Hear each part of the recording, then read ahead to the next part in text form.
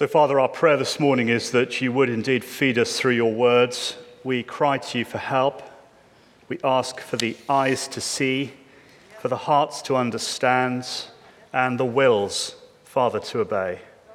Encourage our hearts and enable us today by your Spirit, because we ask it for Jesus' sake.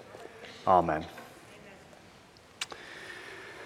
Edvard Munch's painting, The Scream, is probably one of the most iconic human figures in the history of Western art, second only to Leonardo da Vinci's Mona Lisa. It was conceived as part of Munch's semi-autobiographical cycle called The Frieze of Life. And in this composition, he explores the relationship between life and death, and hope and dread. You can see it's a surprisingly simple composition, but the colors are such that maximum attention is drawn to the face. There are three main areas: the bridge, and then the water, the shoreline, the hills, and the sky. But the colors are very graphic. An orange meets a blue with a red, green. And at the center of the picture is an androgynous skull-shaped face. Elongated hands, wide eyes, and flaring nostrils, an ovid mouth, a swirling blue landscape, all of which, against the yellow sky, depict a scene of terror and despair. A passage in Munch's diary, dated January the 22nd, 1892, perhaps provides something of an explanation for this extraordinary piece of art. He writes this: "I was walking along the road with two friends when the sun went down, and suddenly I felt a gust of melancholy. Suddenly the sky turned a bloody red. I stopped, leaned against the railing, tired to death, as the flaming sky hung above me like blood and soared over the blue field in the city. My friends went on. I stood there trembling with anxiety, and then I felt a vast, infinite scream tear through nature." This composition stands as one of the ultimate pictures of anxiety and dread, of aloneness and terror in a hostile world. And this, if we're honest, is how we often feel. This is a dangerous world, a frightening universe. And every day we feel defenseless in the face of multiple threats, alienated, adrift, despairing, lost. So some people turn to political visionaries. We vote for the next president in hope. Others turn to the psychiatrist's couch, or to distractions, the skiing slopes or the Florida beaches. Others of us bury ourselves into the solidarity of family life or in the distraction of my career. But if we're honest, we are afraid. Dante wrote this: "I woke up in the wood and it was dark, and there was no clear way before me." And the French atheist philosopher Albert Camus: "One is still what one is going to cease to be, and is already what one is going to become. One lives one's death and dies one's life." So are you despairing, screaming in despair? Because this morning is great news as we see once again that the answer to our emptiness and aloneness is found in one figure, Jesus Christ alone. And that whatever our despair or need, he will meet us and save us as we find our hope in him alone. Well, we've got 3 points. I can see that the first one is already behind me. God the Redeemer is here first, with a gut-wrenching compassion. The picture as we turn to Mark 6, verse 30, is one of mass hysteria, as an enormous crowd now appears around Jesus. It's almost as if one of the photographers from the paparazzi have noticed this celebrity and his team, and they rush the media pack towards him, much as we might if we saw Tom Hanks or the United States president arriving.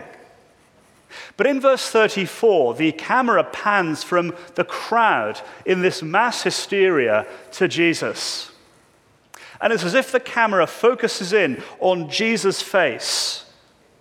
As Mark now tells us, first, what Jesus feels, what Jesus sees, and what Jesus does. Verse 34, what does he feel as he sees this crowd's compassion? But the Greek is really striking. This is not human empathy. It's not that he feels sorry for the crowd. The Greek word is very strong. It's a word that is only ever used in the New Testament of Jesus. It's not a human word. It's a divine word. It is a word that conjures up the very pity of God. The word is literally in the Greek. He feels a stomach-churning love, or if you like, a gut-wrenching compassion. This is the word we might use of the child watching the death of an elderly parent. Or flip it the other way around, the agony, the gut-wrenching agony of a parent at the deathbeds of a child. What Jesus feels is a gut-churning, a sickening pain. Why? Because they were like sheep without a shepherd. In the Old Testament and in the ancient world, that word shepherd is a royal title. It was used of kings in the ancient world because the great task and mandate of the king was to lead and to protect. It's the first duty of government, the defense of the realm, the protection of the people. So as Jesus sees that these people are without a shepherd, what he's really recognizing is that they are defenseless, prey to the predator. This is the most terrifying picture of all, a directionless, defenseless people at the mercy of the predator and of the culture. In fact, that's America today, isn't it? Americans live like tumbleweeds in the wind. We will believe anything and follow anyone. But that verse, a group of sheep, a flock without a shepherd, is a key reminder and an echo of the Old Testament, because in Numbers 27, verse 15, Moses requests that God doesn't leave the people as sheep without a shepherd, as he prays that God would raise up a shepherd. And then in Ezekiel 34, in exile, God promises that one day he will provide his scattered, broken, bruised flock, a shepherd-like king of David's line, who would deliver and heal and restore and save. Listen to this. Ezekiel 34. For this is what the sovereign Lord says. I will search for my sheep and look after them as a shepherd looks after his scattered flock when he is with them. I will look after my sheep. I will rescue them from all the places where they have been scattered in a day of clouds and darkness. I will bring them out from the nations and gather them from the countries, and I will bring them into their own lands. I will pasture them on the mountains of Israel and in the ravines and in the settlements. I will tend them in good pasture, and in the mountain heights of Israel will be their grazing lands. They will lie down in good grazing lands, and I will feed them in a rich pasture on the mountains of Israel. I myself will tend my sheep, and they will lie down, declares the Lord. I will search for the lost. I will bring back the strays. I will bind up the injured. I'll strengthen the weak. In the Old Testament, the picture of salvation is of gathering. The picture of judgment is of scattering. So the flock has been scattered in exile, under judgment, and now the great promise is that God will come through his king to gather, to save, to restore. What Jesus feels, gut-wrenching compassion. What he sees, sheep without a shepherd. So what does he do? Verse 35, he preached the gospel to them. Because what Jesus sees is not that they are educationally struggling, so they need education, or that there's a socio-economic problem, so that they need economical help. What God provides is not a teacher or an economist. It's not a psychiatric thing that needs a counselor. The problem is infinitely worse. It is that this is a flock in sin and under the judgment of God. So it's not that they need counseling or better education or socioeconomic help. It is that they need salvation. So what does he do but preach the gospel to them? The gospel, the announcement of Jesus' victory over sin, applied to the sinner as we trust in the word of the gospel, that through his perfect life and sacrificial death, his triumphant resurrection, this flock, this lost sheep, this lost flock, gathered through the words of the gospel. It's our first point, a gut-wrenching compassion. But here's our second. God the Redeemer is here with a gut-wrenching compassion. Secondly, to lead a new exodus. The story is told of Muhammad Ali, famous for his boasting about himself. He was once on an aeroplane, and the stewardess came and said, "Would you mind putting your seatbelt on?" He said, "Superman don't need no seatbelt." Whereupon, as quick as a flash, she responded, "Superman don't need no plane. Put it on." Well, what kind of a redeemer is Jesus? A gut-wrenching compassion, here to gather the flock, but can he pull it off, is the skeptic's question. And before him is quite a crowd. If you look down to verse 44, there are 5,000 men. But the Greek literally means 5,000 adult males. So we're not including the women or the children. So if we do include the women and the children, it's quite a big flock. I'm wondering whether it's 10, 15, 20, 25 to 30 to 35,000. This is a vast swathe of humanity now gathered around Jesus. I wonder if the picture is perhaps borrowed from the Ukrainian-Polish border, as vast columns of people now gather in a desperate plight for rescue and help. And in verse 35, it's getting late. The crowd is still hanging around. So the disciples say, "Jesus, tell them to go home now, please, we beg you." Because there's no Aldi anywhere near. There's no Wegmans or Giants.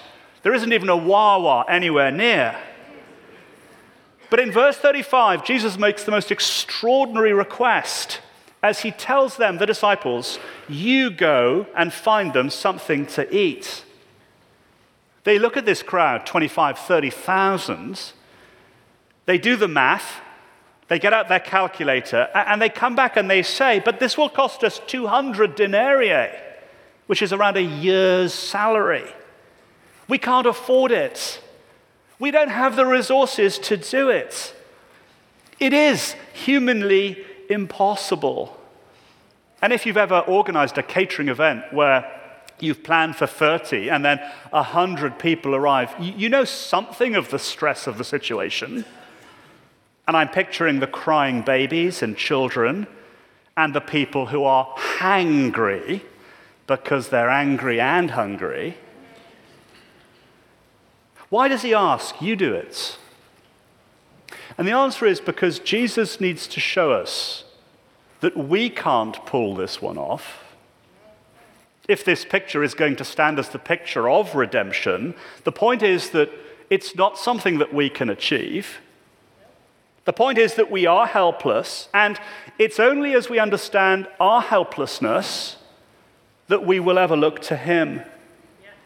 We are at the end of ourselves, but if you like, it's only when we are at the end of ourselves that we will discover that Jesus is at the other end. The picture is of a second Exodus, of a redemption, of the ultimate redemption, of the ultimate exodus from sin and slavery, from the judgment of God, to the life of the new heavens and the new earth, which God has promised in this shepherd king, Jesus Christ. And all of the indications are that this is the second Exodus. Look at the location. Where are we? But in the wilderness, just like the people of Israel. And the wilderness is the place where the prophets met God. And then look at the numbers as they sit down in hundreds and fifties. All of that reminds us of Israel in Exodus 18, the blessing and the breaking and the giving in the groups. And then notice the details in the text. Mark says the grass was green, which is a very strange detail to include, but not if you know your Bibles. What Mark is telling us is that this prophet is the king, the shepherd of Psalm 23, the world's favorite psalm. What is the promise of Psalm 23 but that he makes me lie down in green pastures and leads me beside still waters? The grass is green. And actually, we're about to switch to the lake, which is about to burst into turbulent storm, but then he will kill it and calm it. Green pastures and a calm sea, all of which is the promise of Ezekiel 34, that this shepherd will feed his flock on the rich grazing pastures. It's often said that the grass on the other side is always greener, but not if you're a Christian. This is the king who will always feed, always provide, always protect, always bless, often in ways we don't realize. Verse 41 is charged with drama as now Jesus takes the loaves, just a few fish and a few pieces of bread. But of course, they can't. So what about Jesus? Verse 41, as he takes the basket. Verse 41, charged with drama, all eyes upon this king now. As he prays and looks to heaven, almost certainly he prays a Jewish prayer called the homotzi, which is the blessing of God, enabling bread to come from the earth. A Jewish man would pray this regularly at the meal. Almost certainly he prays, "Blessed are you, Lord God, ruler of the universe, who brings forth bread from the earth." And then comes the miracle as bread now supernaturally appears like manna from heaven for a lost people starving in the wilderness. The miracle is astonishing as one man feeds not the 5,000. I'm reckoning this is the feeding of the 25,000. As bread from heaven flows from Jesus, nourishing, sustaining, protecting, and rescuing the people. Of course, the rational mind can't handle this.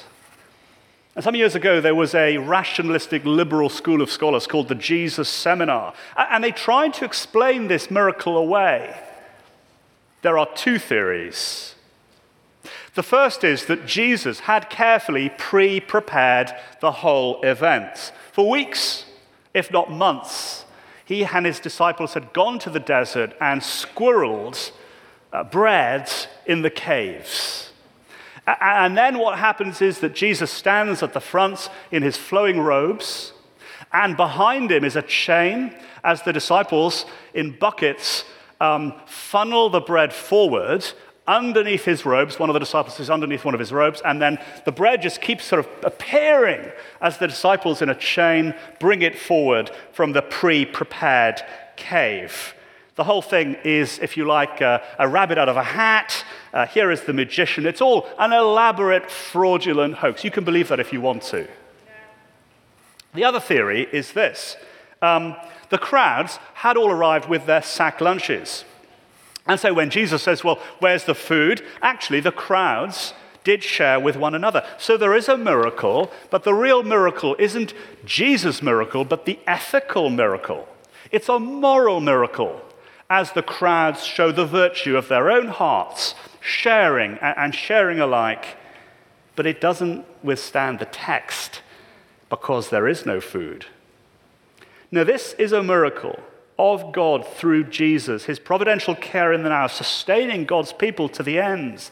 The bread stands as the covenant pledge of God. This is the God who will provide in the now, ready for the ends. The bread is Jesus, as he gives by himself, of himself. Coca-Cola is now operational in over 200 different countries. It's an extraordinary success story. And some years ago, they had an extraordinary mission statement, which was this: to satisfy the thirst of the whole world, one drink at a time. But Coca-Cola can't do that. Neither can your career or your sex life or your marriage or your friends. We seek satisfaction in all sorts of other things, but it's like taking a drug. There is the amazing high, and then the crash. As we seek to find this redemption, this satisfaction in other places, it's like drinking salt water. It feels as though we're being satisfied, but we can't be. Some years ago, Mick Jagger had that song, Satisfaction. It was published in 1965, and it is a real cri de coeur, a cry of the heart. I can't get no satisfaction, but I've tried. And later on he said this in 1965, satisfaction was my view of the world, my frustration with everything, my disgust, he said, with America, its advertising syndrome, the constant barrage. Well, nothing's changed since then. As the adverts tell us, you can find it, whatever it is, here in whatever here is. But look at verse 42. They all ate and were satisfied. For this is God's saving King, the Redeemer. And if you'll come to him and keep trusting in him, he is sufficient. Not the Virgin Mary. Not in any other religion like Islam. It is to Jesus and Jesus alone we must come. And this miracle, the feeding of the 5,000, which I think is more like the feeding of the 25,000, is the only miracle, did you know this, recorded in all four Gospels. Because this is the miracle we need to see. This is the miracle we need to grasp. That this is the Jesus in the wilderness of exile and judgment who will, if you trust in him, fully satisfy and fully redeem you in his covenant love in the now for the land of the new creation. Verse 42, they all ate and were satisfied because God the Redeemer is here with a gut-wrenching compassion to lead a new exodus. And our third and last point, bringing a powerful deliverance. The ocean is the second most dangerous workplace on the planet. I did some reading on this week. Commercial seafaring is considered to be the second most dangerous occupation in the world. The first is deep sea diving. And every year, over 2,000 people will lose their lives in commercial shipping around the world. Drowning at sea is the third leading cause of unintended death. And according to the World Health Organization, 8% of global mortality is through death at sea. A staggering 236,000 people this year will die in the waves or the waters of the planet. So what now happens is we switch scene from the wilderness, a place of threat, to the lake, the Sea of Galilee, another place of terror and threat. Verse 45, Jesus says to his disciples, go ahead in the boat to Bethsaida. And Jesus heads up onto the hillside, verse 46, to pray. Interestingly, Mark only records Jesus praying 3 times. And on each occasion, it's because of a real crisis, One is in Gethsemane, the crisis of the cross. But what's the crisis now? It's this. He's just fed the 5,000, so they see something of his redemption, of his kingship, but they haven't seen or understood the kind of king he really is. They see that he is a leader, that he is somehow a king that will provide, but they haven't understood the kind of provision at all. So now we switch from the wilderness to the waves because we need to understand the kind of power, but also the shape of the rescue of this extraordinary king. It is not local, but universal. Not political, but spiritual. It's not temporal, but eternal. And to make the point in verse 47, we now reach a desperate situation. Have a look at verse 47. It's evening now. The boat was in the middle of the sea, and he was alone on the land. Verse 48, seeing them straining at the oars, for the wind was against them. At the fourth watch of the night, he came to them, walking on the sea, and intended to pass by them. For the Jew, the waves stand as the ultimate picture of cosmic evil. This is a terrifying picture. The restlessness of the waves, the relentlessness of the waters as the waves now soar and as the waters crash in on the boat in the middle of the night around 3 a.m. Verse 45, helpless humanity straining at the oars. But that word in the Greek isn't straining. Again, Mark uses a very serious word. Verse 48, they're not straining at the oars. They are literally tormented at the oars. Or if you like, they are tortured at the oars. This is the picture of humanity. It's us in the boat, tormented and tortured by the full weight and barrage of cosmic evil and sin and the judgment of God against us. The ferocity of this storm on the Sea of Galilee is the picture of the ferocity of life that we face. And the Sea of Galilee was really a bowl, 700 meters below sea level. And it was famous for these kind of storms and hurricanes. So here they are in this bowl as the elements and as the storm crash around them. The plight is horrific. It's DEFCON 1. Clear threat to life. Torture. Third watch of the night. One more angry wave, and they're finished. Utter desperation as they prepare to descend to their watery graves. They have no power, no resources of their own. There is nothing they can do. So where's the shepherd now? And it's a great pastoral question, isn't it? Because maybe you are sensing that you are in that place. So where's the shepherd now? Is he up on the hill, up in heaven, praying on his own? Or is he really with us? I'm wondering if that's the question of the disciples as they prepare for their deaths. And then, in another moment of explosive drama, they see something on the horizon.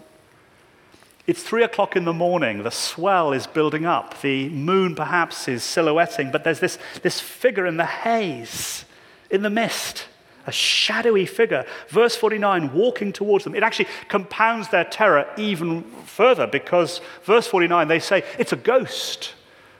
But the Greek could equally be, it's a demon. It probably is a demon because the Jews thought that the sea was the abode of evil spirits. It's a demon. And they were terrified and they cried out, verse 50. But suddenly they see it's not a demon, but God's king. But in Job, only God can walk on the waters, who alone spreads out the heavens and walks upon the waves of the sea. The figure is God the Creator, the shepherd of Psalm 23, who has come to still the waters and to be with us even in the darkest valley of the deepest, darkest darkness. The picture is of subjugation as Jesus, in the face of this terror, literally walks above the waters with his mastery and power and authority and rule. This is God the Creator with power over evil, as at his command, once again, the storm is subdued. But there's a very strange thing to notice. He was about to pass by them. And at first it sounds so pastorally insensitive. Here they are drowning, and he was about to pass by them. But the smart Bible student will know that that phrase, pass by, was the exact same phrase that was read out earlier on from Exodus 33, as Michael read it to us, which is the very phrase that is used of Yahweh when Moses says, "Show me your glory." When the American president passes by, you can't miss it. There are over 40 to 45 SUVs, police outriders, US flags, there's an ambulance, and then the beast appears with the president inside it. You can't miss the president, POTUS, passing by. And actually, you can't miss God passing by either. Moses says, "Show me your glory." God says, "I will pass by you and show you my goodness and love." The glory of God is seen in the character of God. It is seen in the name of God. It is seen in the salvation of God. What does it mean for God to pass by but to show us his glory? But what is the glory of God? And the answer is his salvation and his character. And so Jesus says, "It is I," literally, "it is I."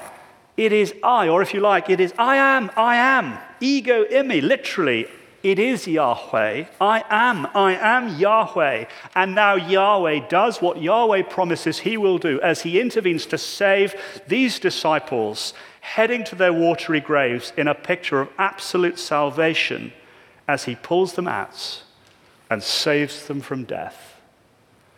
A gut-wrenching compassion. As he leads a new exodus, bringing a powerful deliverance. Augustine, he came treading the waves, and so he puts all the swelling tumults of life under his feet. If we know that he is personally present with us in the middle of the storm, Christian, why afraid? And the place where he calms the storm, the place where he feeds us, is of course on that first Good Friday at Calvary. One of Rembrandt's finest ever portraits, you can Google this later and check it out for yourself, is an extraordinary composition called The Three Crosses. It was painted in 1655. It took him 2 years.